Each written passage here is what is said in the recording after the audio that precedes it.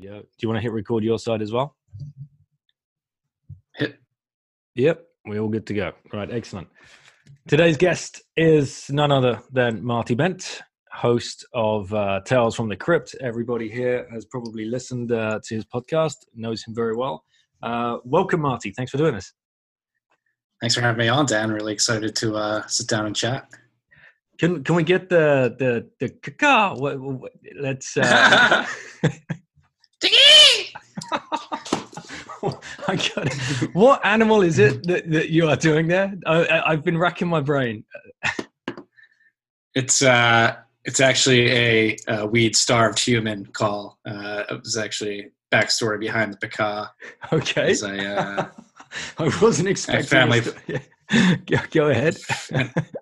Family parties when I was younger in college. My cousins who would smoke marijuana. We try to sneak out of the family party, and that would be our call. A little ticky. We'd know to meet in the backyard to smoke a bowl.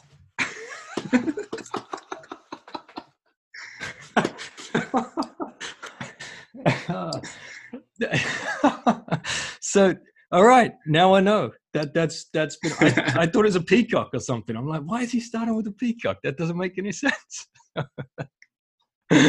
So do any of your like old buddies and friends and cousins, whoever it was, you just from those family parties, did they listen to the pod and just piss themselves every time you throw that down? Yeah, they get a good laugh out of it. People who know about it. Yeah, it took on a life of its own outside the family parties too. So that's brought it to the podcast as well. Oh, that's awesome. Well, there you go. And you call all the listeners freaks, right? What's the story behind that? Yeah, it was just freaks. To be in the Bitcoin, you have to be a little weird, at least in most people's eyes.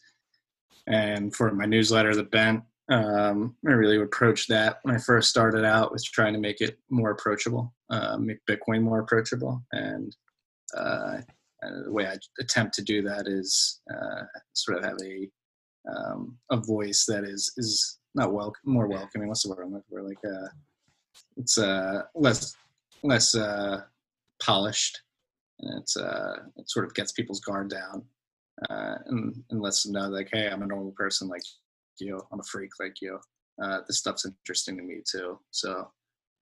Again, really just trying to develop a voice and a way of writing that is more approachable than your average technical Bitcoin coverage. Do you think that's still the case? Do you think we are still freaks? Are we like? I mean, I know we're still in the minority, but are people still a little too afraid to talk about it to like friends and family? No, I think definitely people are more comfortable, but still the endeavor to replace central banks with a peer-to-peer distributed cryptocurrency is still a bit crazy to your layman. Yeah, for sure. So how like over the years, well, actually, right, let's go back. What led you to Bitcoin? Because you and I we're definitely different ages. I'm up in the early 40s. You're down in the late 20s. Late 20s. Okay. Yeah, late 20s. I'm 28. So, when did you first start hearing about Bitcoin? And where were you? I was in Chicago in college. It was probably about 2012, 2013. I was studying economics at DePaul University, and I forget exactly how I found it, but I'm pretty sure I was studying economics and just looking up, literally Googling monetary policy on the internet just to do some research on my own. I think I stumbled upon Bitcoin in that way. Some nerds talking about Bitcoin's unique monetary properties just by falling down a Googling rabbit hole. And I'm pretty sure news around Silk Road definitely pushed me into the rabbit hole further. So while I was in college, I was studying economics, working at a managed futures fund, where had to follow currency markets, which in turn meant I had to follow central bank policy around the world and understand what they were doing. And while I was doing that in parallel, was studying Bitcoin. It was like, hey, after realizing that the central bankers didn't really have too much idea of exactly what they were doing, I decided to focus on Bitcoin more and more throughout the years. So let's talk about university then, and education, and whether or not, like, studying economics, obviously, and then coming out the other side of it and falling down the Bitcoin rabbit hole, and going down Austrian economic rabbit holes. What are your thoughts now on, like, the economics that you were taught back in the classroom, and the fact that that is probably still the course? Yeah, no, I was definitely indoctrinated with your mainstream neoliberal Keynesianism. Learned a lot about the Laffer curve and monetary policy as a tool to basically not dictate, but to sort of push economic activity one direction or another. I mean, I really got introduced to Austrian economics and the more conservative views of economics, I think, via publications like Zero Hedge. And then again, working at the fund, there were some thinkers who were not really in line with what the Fed was putting out there. So I definitely had some mentors who pushed me in the direction of Austrian economics. But yeah, my 4 years spent studying economics at university were definitely Keynesian heavy, sort of pushing that view as the way of the world and the way it should work and will work moving forward. There wasn't much conflicting. There weren't. I mean, it was just one school of thought. You think you study economics, you should have a well-rounded view of the whole subject, not just one view of it. And that's something that became more apparent to me as, again, I was working and studying at the same time. So blogs like Zero Hedge really helped me get an alternative view or alternative school of thought in economics, and then the Mises Institute as well. And yeah, I mean, I remember giving presentations on student debt and the problems of runaway inflation, and was actually teaching some professors some things because they were just so stuck in the mindset of the neoliberal way of doing things. Man, there's something weird with the sound there. I'll just edit that this part out. But do you hear any knocking? I'm not hearing any knocking. No. No, just there. What was that? Oh, it's not your chair, maybe. Is it? Is it my desk, maybe? Yeah, that. Whatever that was. Something just... Were you leaning on your desk, maybe? Yeah, I'll sit back. Right, okay. Although then, the sound's not as great as it was before. Let me see. Is this better? Yeah, I think so. Can you hear me now? Yeah, I can hear you. Yeah, there we go. I think that should be better. What did you do there? I switched it to my AirPods. I was speaking through my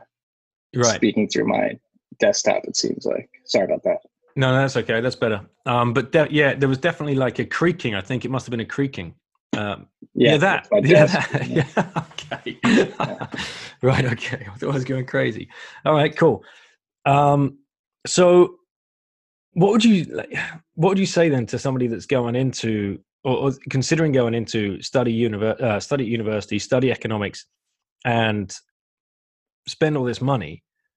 Is there something like? I mean, how much is it these days in the US? Could you help us out? I don't know exactly. I think all in with room and board, books and stuff.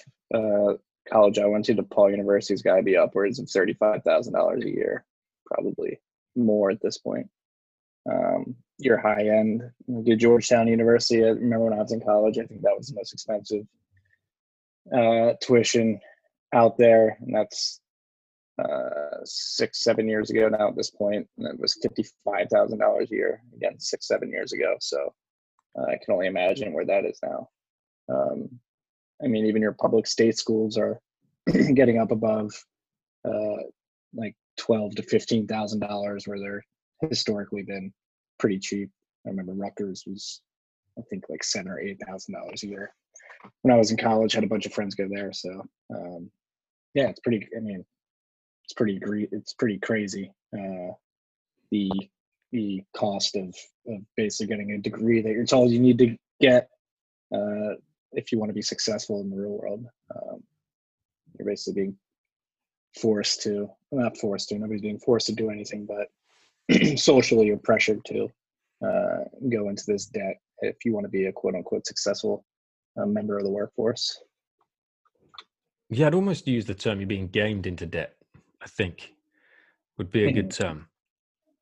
Definitely. And that, yeah, it's a social engineering type thing. And that's crazy. So like to go and study economics, you like the first thing you got to understand, out of 3 or 4 years, you're going to come out 200 grand down, maybe more. Potentially, yeah.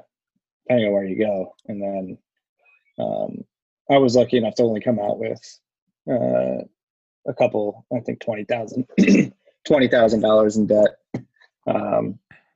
which I'm still paying back. But even that, for somebody, a 21, 22-year-old on a base salary out of college, is, depending on what industry you're in, is not easy to pay back, especially with the interest rates and all that stuff. No, exactly, man. How did we get to this point? All right, so you do leave university, you go find a job, you into finance, is that correct? Yeah, so I was working at a fund junior and senior year of college. Senior year, I took a lot of night classes and would work a lot during the week, again, because I learned more at the fund than I did in school. And then for a year after college, I continued to work at the fund, but decided to leave finance in 2014 because I'm like very anti-authority, and I don't like the cube life. And a lot of finance is the cube life. You're stuck in a cube looking at Excel spreadsheets doing the same things day in and day out, and just for the type of person I am, it wasn't for me. With that being said, like, I love the people I work with, and again, learned an incredible amount. I'm very grateful that I had the opportunity and experience that I did working for the fund that I did. But at the end of the day, just my personality did not mesh well with the lifestyle, khakis, slacks, and so I decided to quit. And at that time, I mean, tech was huge and blowing up, and Silicon Valley was becoming more and more popular. So I left to sort of understand what was going on with app and sort of tech development, and took a digital design boot camp to understand that world a little bit better, hoping to combine my experience in economics and eventually that experience in design and development to get a new job in a new industry. So I think that there's definitely a bit of a misconception for many people thinking about, following the path into finance, and it's so exciting and fast paced, and it's really well paid. Could you give us an idea of like your day to day, what like you would be doing, so people can kind of understand exactly what it is like in the walls of one of these funds? So basically, first of all, explain what is a fund. So the fund I worked for a managed futures fund, and we were a fund of funds. So we were a specific type of fund with a specific type of investment strategy. Managed futures funds predominantly made up of what's called commodity trading advisors. They're not your typical hedge fund where they're taking an insane amount of risk and trying to produce insane returns. Managed futures particularly likes to market itself as a portfolio hedge. So we trade a lot of gold, currencies, and basically managed futures funds will fight for like 3 to 5% of people's portfolios, just again as sort of catastrophe hedge or heavy gold commodities, and things like that. So the fund that I was working for was very not niche, but very specific and with very specific investment goals. And again, we were a fund of funds, so we were a managed futures fund that indexed CTA traders. So we, I believe when I was there, across a family of 3 funds, we mix and match up to 20 CTAs and other similar trading funds. And so my day-to-day as an analyst, I worked for a small portfolio management team, consisted of our chief investment officer, portfolio manager above me, and then myself. So we were a 3-man team in the small fund. And my day basically consisted of, depending on what type of the week it is, you have sort of investment meetings on Monday, going over strategy, talking about how the fund was performing, how markets are performing. Every day I had to pull, the first thing I would do is pull data from Bloomberg and get our NAV and send out the daily report to our investors. So basically learning how to code in MATLAB and pull data from sources, and then send out an email with our fund performance of the day before. Then I wrote weekly commentaries as well. So I believe we got those out Thursday or we got those out Monday morning, but I would start writing them Thursday or Friday. And so some of my weeks was spent writing those commentaries, and that consisted of pulling data on how markets moved, seeing how our fund moved in relation to those movements, and then sort of explaining what happened. And then another big chunk of the week was spent doing research, basically having funds come in and pitch their strategies to us. And so asking them what their risk profiles are, what their trading strategies are, depending on whether or not they were momentum traders, trend followers, many different strategies within managed futures alone. And then on top of that, since we were an index fund, I had to get commentary from the funds we were invested in. So it was a lot of phone calls and meetings with the investment officers of the hedge or the CTAs that we were invested in, sort of getting their view on the markets and why their funds were performing the way they were. And then beyond that, it's a heavy due diligence lift, especially for fund of funds. So literally going through prospectuses and creating due diligence documents for our investors, just to have them give them peace of mind and check off compliance boxes, regulatory boxes, that we had actually made sure that the funds that we were invested in were trading according to their investment strategies correctly, that they had servers on site that could actually handle the trading that they were doing, that they had backup plans and contingency plans for any disaster scenarios, and a bunch of other stuff like that. Wow. That was a busy week. Yeah. And it varied from week to week, depending on what time of the week, month, and quarter it was. So just a few acronyms, if you wouldn't mind clearing up. But what, CTA, what do you mean by that? Commodity Trading Advisor. So they're funds that trade specific markets, commodities, so grains, energy, metals, currency markets, equities, and treasury futures and stuff like that. And NAV, would you mind telling the listeners, when you're sending out the NAV, what that exactly is? The net asset value. So basically so funds have a ticker with an NAV, depending on how it's trading. That's going to basically, it's the price of what your fund is on the market. Cool.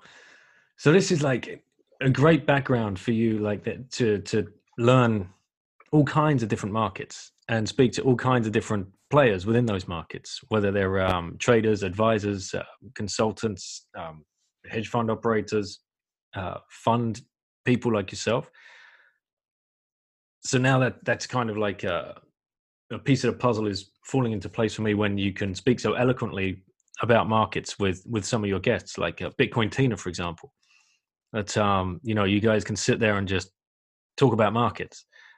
So here we No, are. I mean, yeah. Are we calling it Black Monday or not? Like, what's the word? What's the word on Wall Street? You're close to Wall Street, I believe. I'm close to Wall Street, but I really don't have too many connections on Wall Street anymore in a professional capacity. But I mean, yeah, I've been watching CNBC all day. It's the first time in a while, just sort of to see what the media is saying about it. And they're having the fund managers and a lot of people from the oil and gas industry make the rounds. So I've been hearing what they've been saying. And it's an unprecedented market. I believe the lead bond trader or the head of JP Morgan's bond portfolio was on saying that the 30-year didn't even have a bid at one point overnight last night, which is the first time he's ever seen that in his history and his experience in the market. So yeah, it does seem like a very one-off type of situation that we're going through right now. I mean, you have the whole yield curve in the U.S. at least under 1%, which is pretty insane. Yeah, that's crazy. And this is like your last episode last week, late with Bitcoin Tina. You guys got into this, and where do you like? What can they do? Like the next meeting's when? Like we are the 9th. I think it's the 17th. Yeah, it starts the 17th, and the announcements will come out the 18th. And so maybe they've got three options. They don't do anything, which I find unlikely. They cut rates significantly more alone, or they cut rates and announce money printing or expansion of the monetary base, to be technical. And it's the question in the air is how many of these tools does the Fed want to blow through in one meeting? Because they're sort of already backed in the corner where rates are at the moment. They weren't able to raise them past a certain rate. After 08. If you can explain to like listeners that there was an emergency meeting last week where they cut 50 basis points, which has literally done nothing to stem the flow of red on the stock markets. So, and how significant was that? How significant is an emergency meeting? It's pretty significant, very significant, I would say. I mean, depends on who you ask, but the fact that they had to come out, was it Tuesday morning? It was a Monday morning. I think it was Tuesday morning, and cut again by 50 bips down to, again, they target, when you say cut, they cut their target to a range. And I believe it's between right now 1% and 1.25%.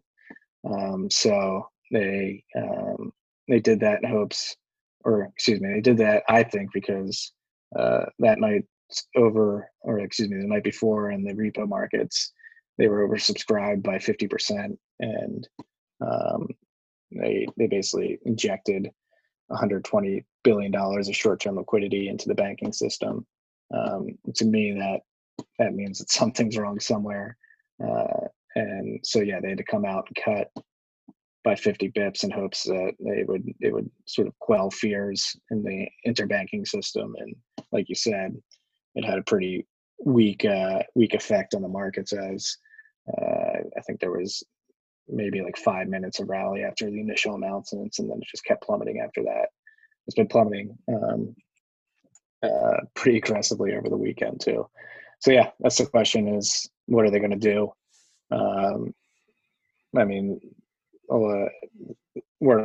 the street is basically expecting them to cut pretty significantly, whether they go to zero right away or leave some room above the x-axis is the big question right now. And yeah, we're the crazy ones for looking at Bitcoin, right? This is we're the freaks. So what? And of course, the Bitcoin price has been following the markets down as well. What are your thoughts? What are your thoughts around that? Yeah, so I think it's a product of what's going on in the markets, and that's probably why repo markets are oversubscribed, in my opinion.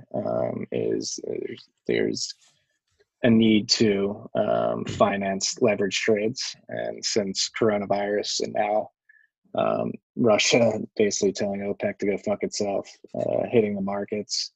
A lot of things have changed. Supply chain, particularly, has been ground to a halt. The global supply chain because of all the quarantines, and mainly because China's shutting down for over a month now at this point.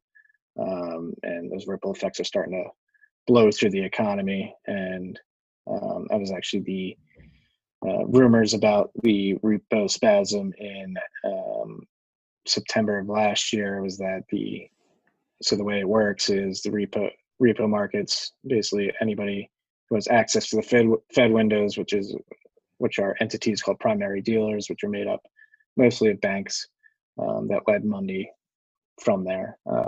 They had a liquidity crisis in September, or excuse me, they had a short-term funding crisis in September, and the Fed had to step in and provide funding. And the rumors actually coming from the BIS, the Bank of International Settlements, is like the big boss in the world. They came out in November and said that the cause for the short-term funding crunch was levered hedge funds. So I imagine this is sort of a continuation of that need for margin funding by these hedge funds, and they're getting that by taking loans out from the bank. So as we've had coronavirus start to affect the markets, and now Russia walking away from OPEC, not that they were a part of OPEC, but they had sort of a deal that they would play ball with them for a while there.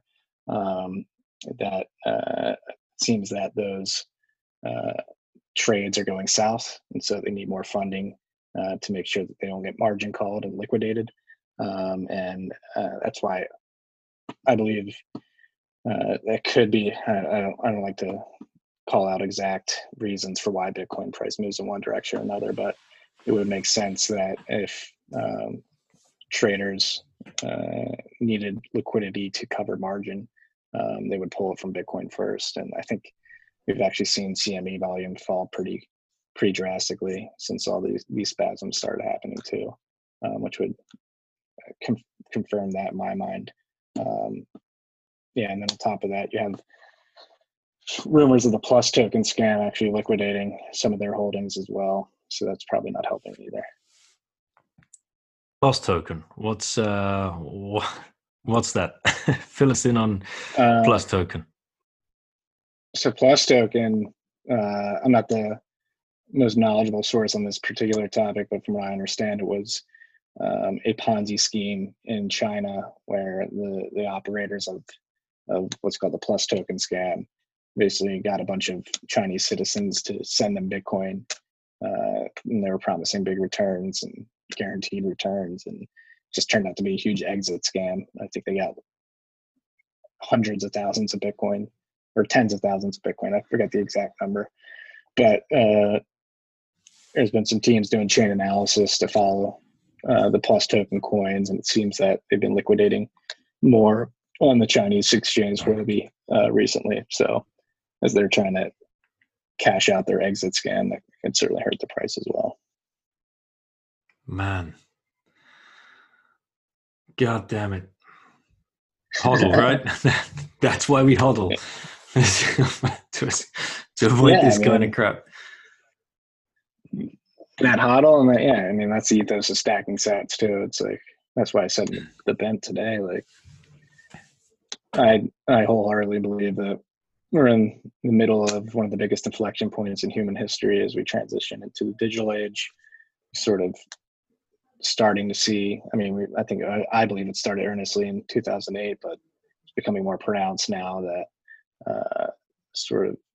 there's a crisis of confidence in the institutions that sort of ruled the day in the industrial age, and I believe people are starting to sort of wake up to how messed up things are, and will naturally seek alternatives. And I believe that Bitcoin will be one of the alternatives that people turn to in the digital age. And the fundamentals of Bitcoin are stronger than ever, in my opinion. And despite what's going on in traditional markets, in stock markets and stuff like that, and even in the short-term Bitcoin price movements, I just think fundamentally, long-term, that Bitcoin is somewhat inevitable. And so that's why the stacking sats mentality is like, hey, if you've got some extra funds that you're willing to put into Bitcoin as a savings vehicle for the long term, and just buy consistently at a good pace, don't overextend yourself. That's one thing that should be mentioned. Do not overextend yourself. Don't go into crazy amounts of debt to do this. The timing is, nobody knows for sure what the timing of this will be. It could take decades. But if you're gainfully employed, have enough income and then savings and other in like dollars or whatever, and then stacking sats makes the most sense to me. I actually like to see the price fall a bit at times like these, because if it starts jumping, you're gonna be pissed off that you didn't stack enough. Yeah, exactly. Spoken by a true stacker and hodler. You know, you're glad to see when the price is down. I get, I get pissed off when I see the price up. Like, no, just hang on another few years, please. Just bounce around here. Just move sideways. Give us some more time. Not just me, but give everybody some more time. Like, the people that are going to tune in and listen to your podcast and read these books that people are putting out on the market now.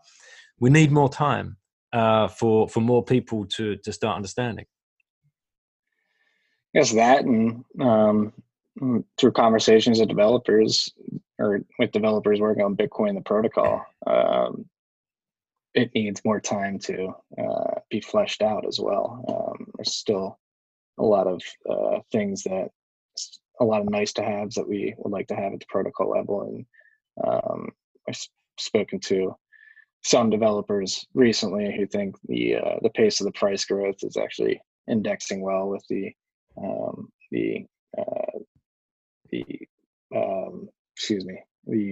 development at the protocol level.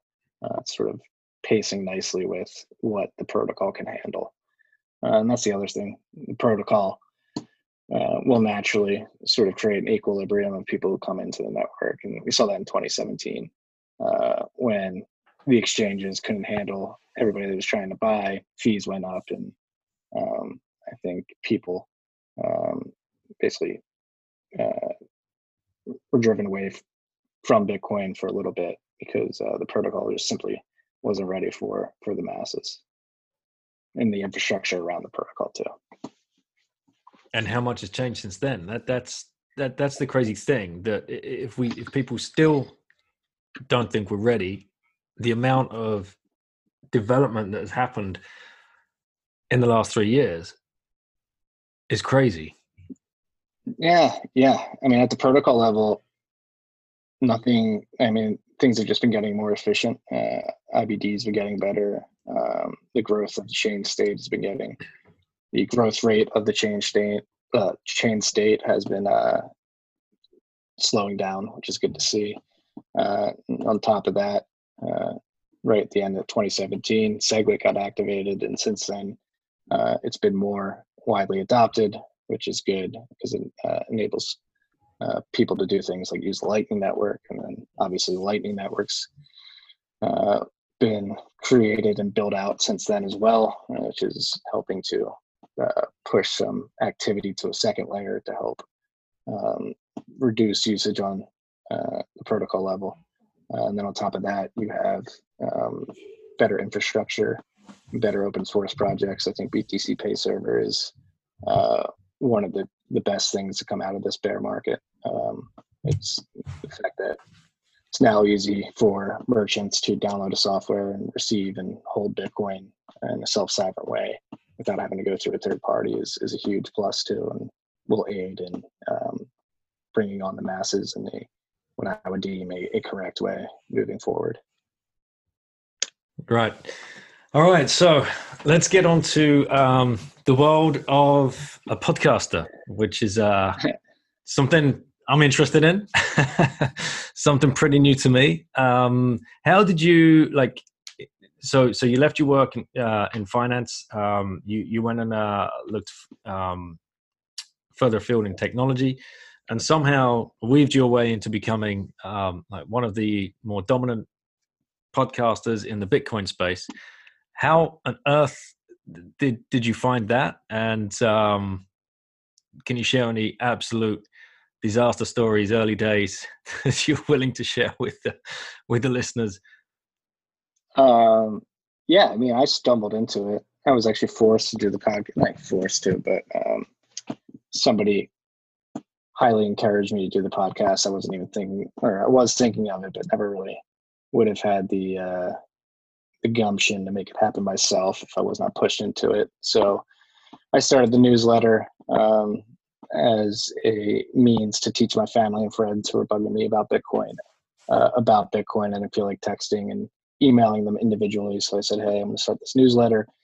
Read this. I'll send it to you guys every day and sort of inoculate you with a little bit of Bitcoin knowledge every day. And then that took on a life of its own. And somebody at formerly worked at a company here in the States called Barstool Sports sort of noticed it. And we wound up meeting for drinks to talk about Bitcoin and the whole space in the summer of 2017. Lewis Roberts is his name, and he's sort of the reason the podcast exists. He's Barstool was a budding podcast network at the time, and they're one of the biggest in the world now. He sort of saw the emergence of podcasting and how it was going to blow up, and he convinced me that it would be a good idea to start Tales from the Crypt.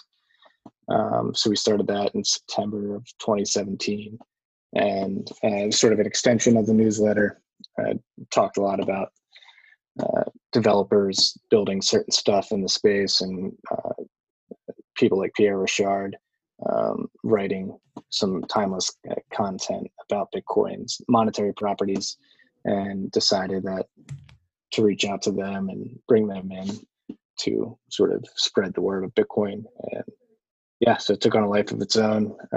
Horror stories, and not too many, actually too many horror stories. Sometimes I've messed up audio, which is always annoying and pretty terrible. It's a pretty terrible feeling when you mess up the audio. You just feel like you wasted somebody's time. But I guess not a horror story, but a funny story is the first couple of episodes I literally wrote down and scripted. So I read the first couple of episodes I read from a piece of paper. Like I had no idea how to do a podcast. I'd spent like 3 weeks prepping for the first 2 episodes, which is the history of Bitcoin. And it's just me reading from a script of flashcards that I had wrote over the course of a few weeks. And if you listen to it, I'm a little out of breath and didn't really know how to pace myself or anything like that. It's truly a raw experience. And then I guess one horror story is one time I posted an episode where I lined up 2 different audio streams and didn't realize that I didn't hit stop record on one recorder, and a little bit of a conversation that happened after that leaked on to the audio that got on Anchor, and I was giving somebody my Wi-Fi password. So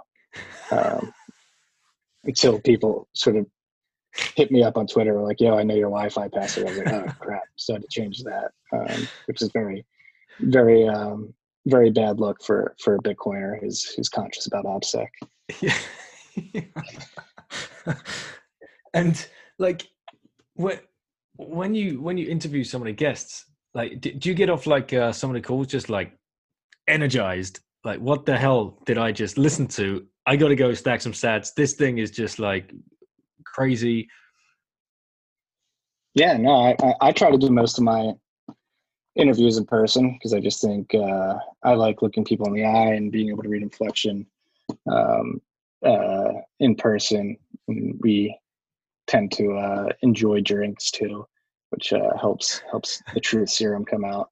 And it is truth serum and helps the truth come out. It's too early for you there, right? It wouldn't be. I mean, it's 9:15 for me. I could go crack a beer. It's yeah. It's 4:15 here. Wouldn't be frowned upon, but it's Monday. Trying to use it to save my water with lemon. Next time. Yeah.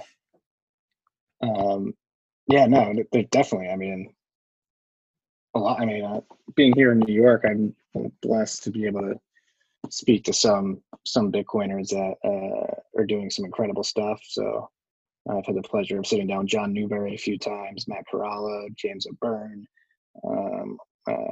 Pierre Richard, and just hearing them speak about what they're working on and how they describe Bitcoin is, it's just natural dopamine, mixing the two words there. Natural dopamine hit via conversation. So yeah, I definitely walked out of the studio jacked up, market buying sats. I do the same. It's hard not to, especially when people that you've listened to so much in the past and respected their views, and then they come on and they give up their time and they speak with you personally, and then you get to see like you say, what, how they're saying it. You're like, my God, like it's infectious. It's mad. Yeah. No, I particularly think of the first episodes I did with Pierre, and we just sat down for 3 hours drinking wine, and he was able to distill Bitcoin, its engineering mentality, and its importance from a monetary perspective very clearly. And that's the conversation I still am. That was happening, like 2.5 years ago at this point. I still replay it in my head sometimes because, again, I think that's the way he distilled Bitcoin from an economic and development perspective in that episode, in those series of episodes, was so clear and has really helped me create a mental framework for how to approach this, particularly on the development side. Him explaining how Bitcoin engineers approach Bitcoin the way Linux was approached, creating very modular tools that work well and do one or very few things very well, and they just work. Really helped a light bulb go off in my head. And the your co-host Matt Odell and the Rabbit Hole recap. Do you guys? How much prep do you guys do for that, or do you just sit down and like, right? Have you seen what's been going on? Like, bam, bam, bam, bam, bam. With like, there's a whole episode. We don't have enough time. This space is moving so quick. Like, how do you get around that? Yeah, so we'll collaborate on a list before Matt comes over to record. Matt makes up most of the list, and then if I see any topics or notice any topics that he doesn't have the list, I'll be like, hey, we should talk about this, and this too. And yeah, I mean, we both read or try to at least read everything that's on the list before he comes over, and then just shoot the shit about it, sort of give our perspective on what's going on in the space.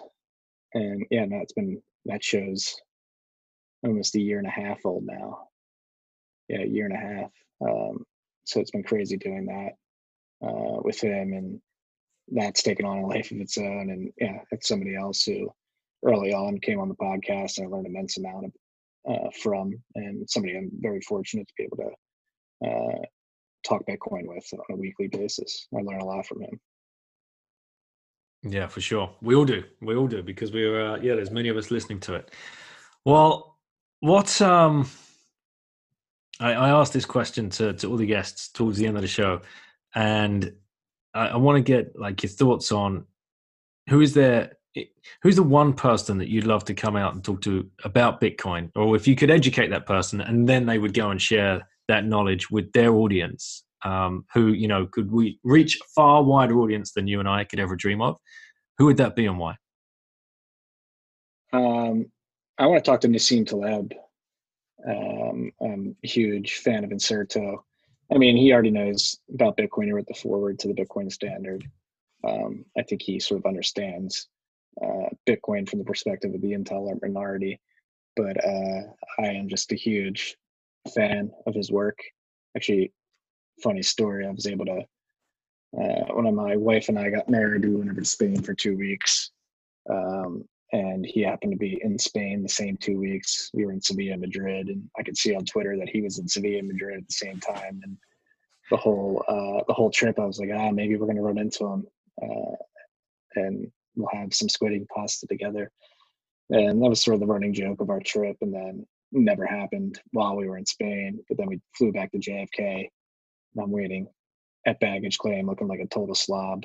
And he's standing right next to me. And I was like, oh my God. So I went and introduced myself. I actually had Black Swan in my bag as well.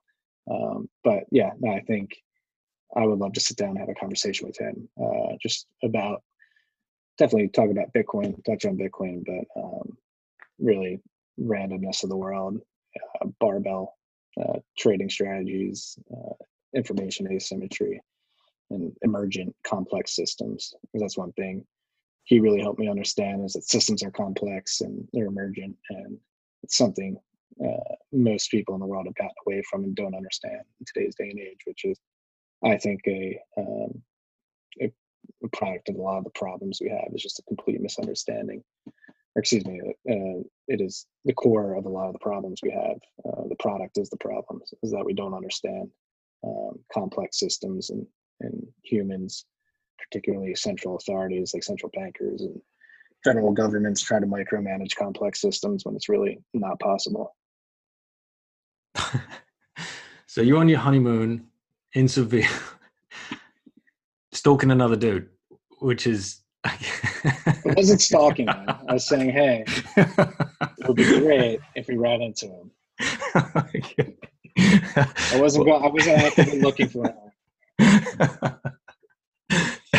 That would be ace. Just going from tapas bar to tapas bar to let's try this one, honey. Come on, let's. Yeah, I like it here.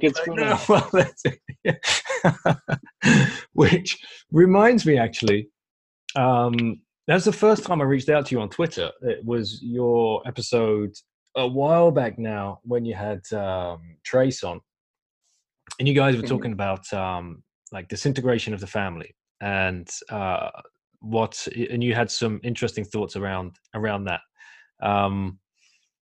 Yeah, do you just want to, what do you feel is happening, and what do you think needs to happen to kind of put a stop to that rot?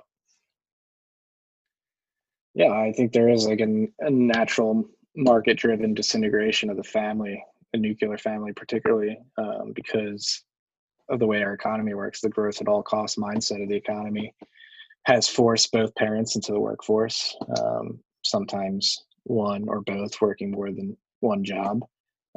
This leads to less time at home with your children, and then that is proven to have adverse effects to the future of those children. And then on top of that, it's causing people to forego family formation altogether because they don't believe they have enough money to afford a family.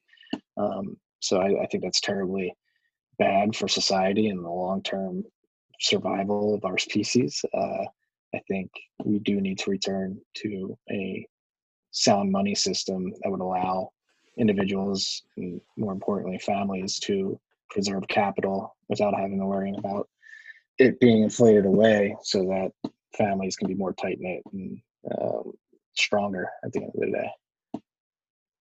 And Bitcoin fixes this? Yes, it does. I think it does, at least. Helps people lower their time preference and forces them to make lower time preference decisions, which leads to more capital accumulation, which leads to a higher likelihood that you'll be able to raise a quality family, in my opinion. Yeah, and it's just having that safety net for the future, right? Being, the ability to have the ability to save, which people of your age you just haven't had that ability, right? It's just not been. I mean, as soon as you, what's the highest interest rate you've seen on a bank account, like you personally, for your money, for your savings? For I think when I started I opened a bank account when I was 16. I think the highest I ever saw was maybe 2%, maybe two and No, a half. man. There's a whole generation of kids that just have not ever been given this opportunity. And like, that's why I get angry when people like start talking about like millennial generation being lazy and entitled and all this kind of bullshit. And it is bullshit. It's just like, how Yeah, can you say? You're coming out, so you like you right back at the beginning of the show. You're coming out of education with debt, and that's horrible, horrible feeling. The anxiety hanging over that is just really, really like crippling, and pushes you into a corner to go grab any kind of job that you can get, just because that's a wage coming in. But then you can't accrue capital after that unless you're taking risk.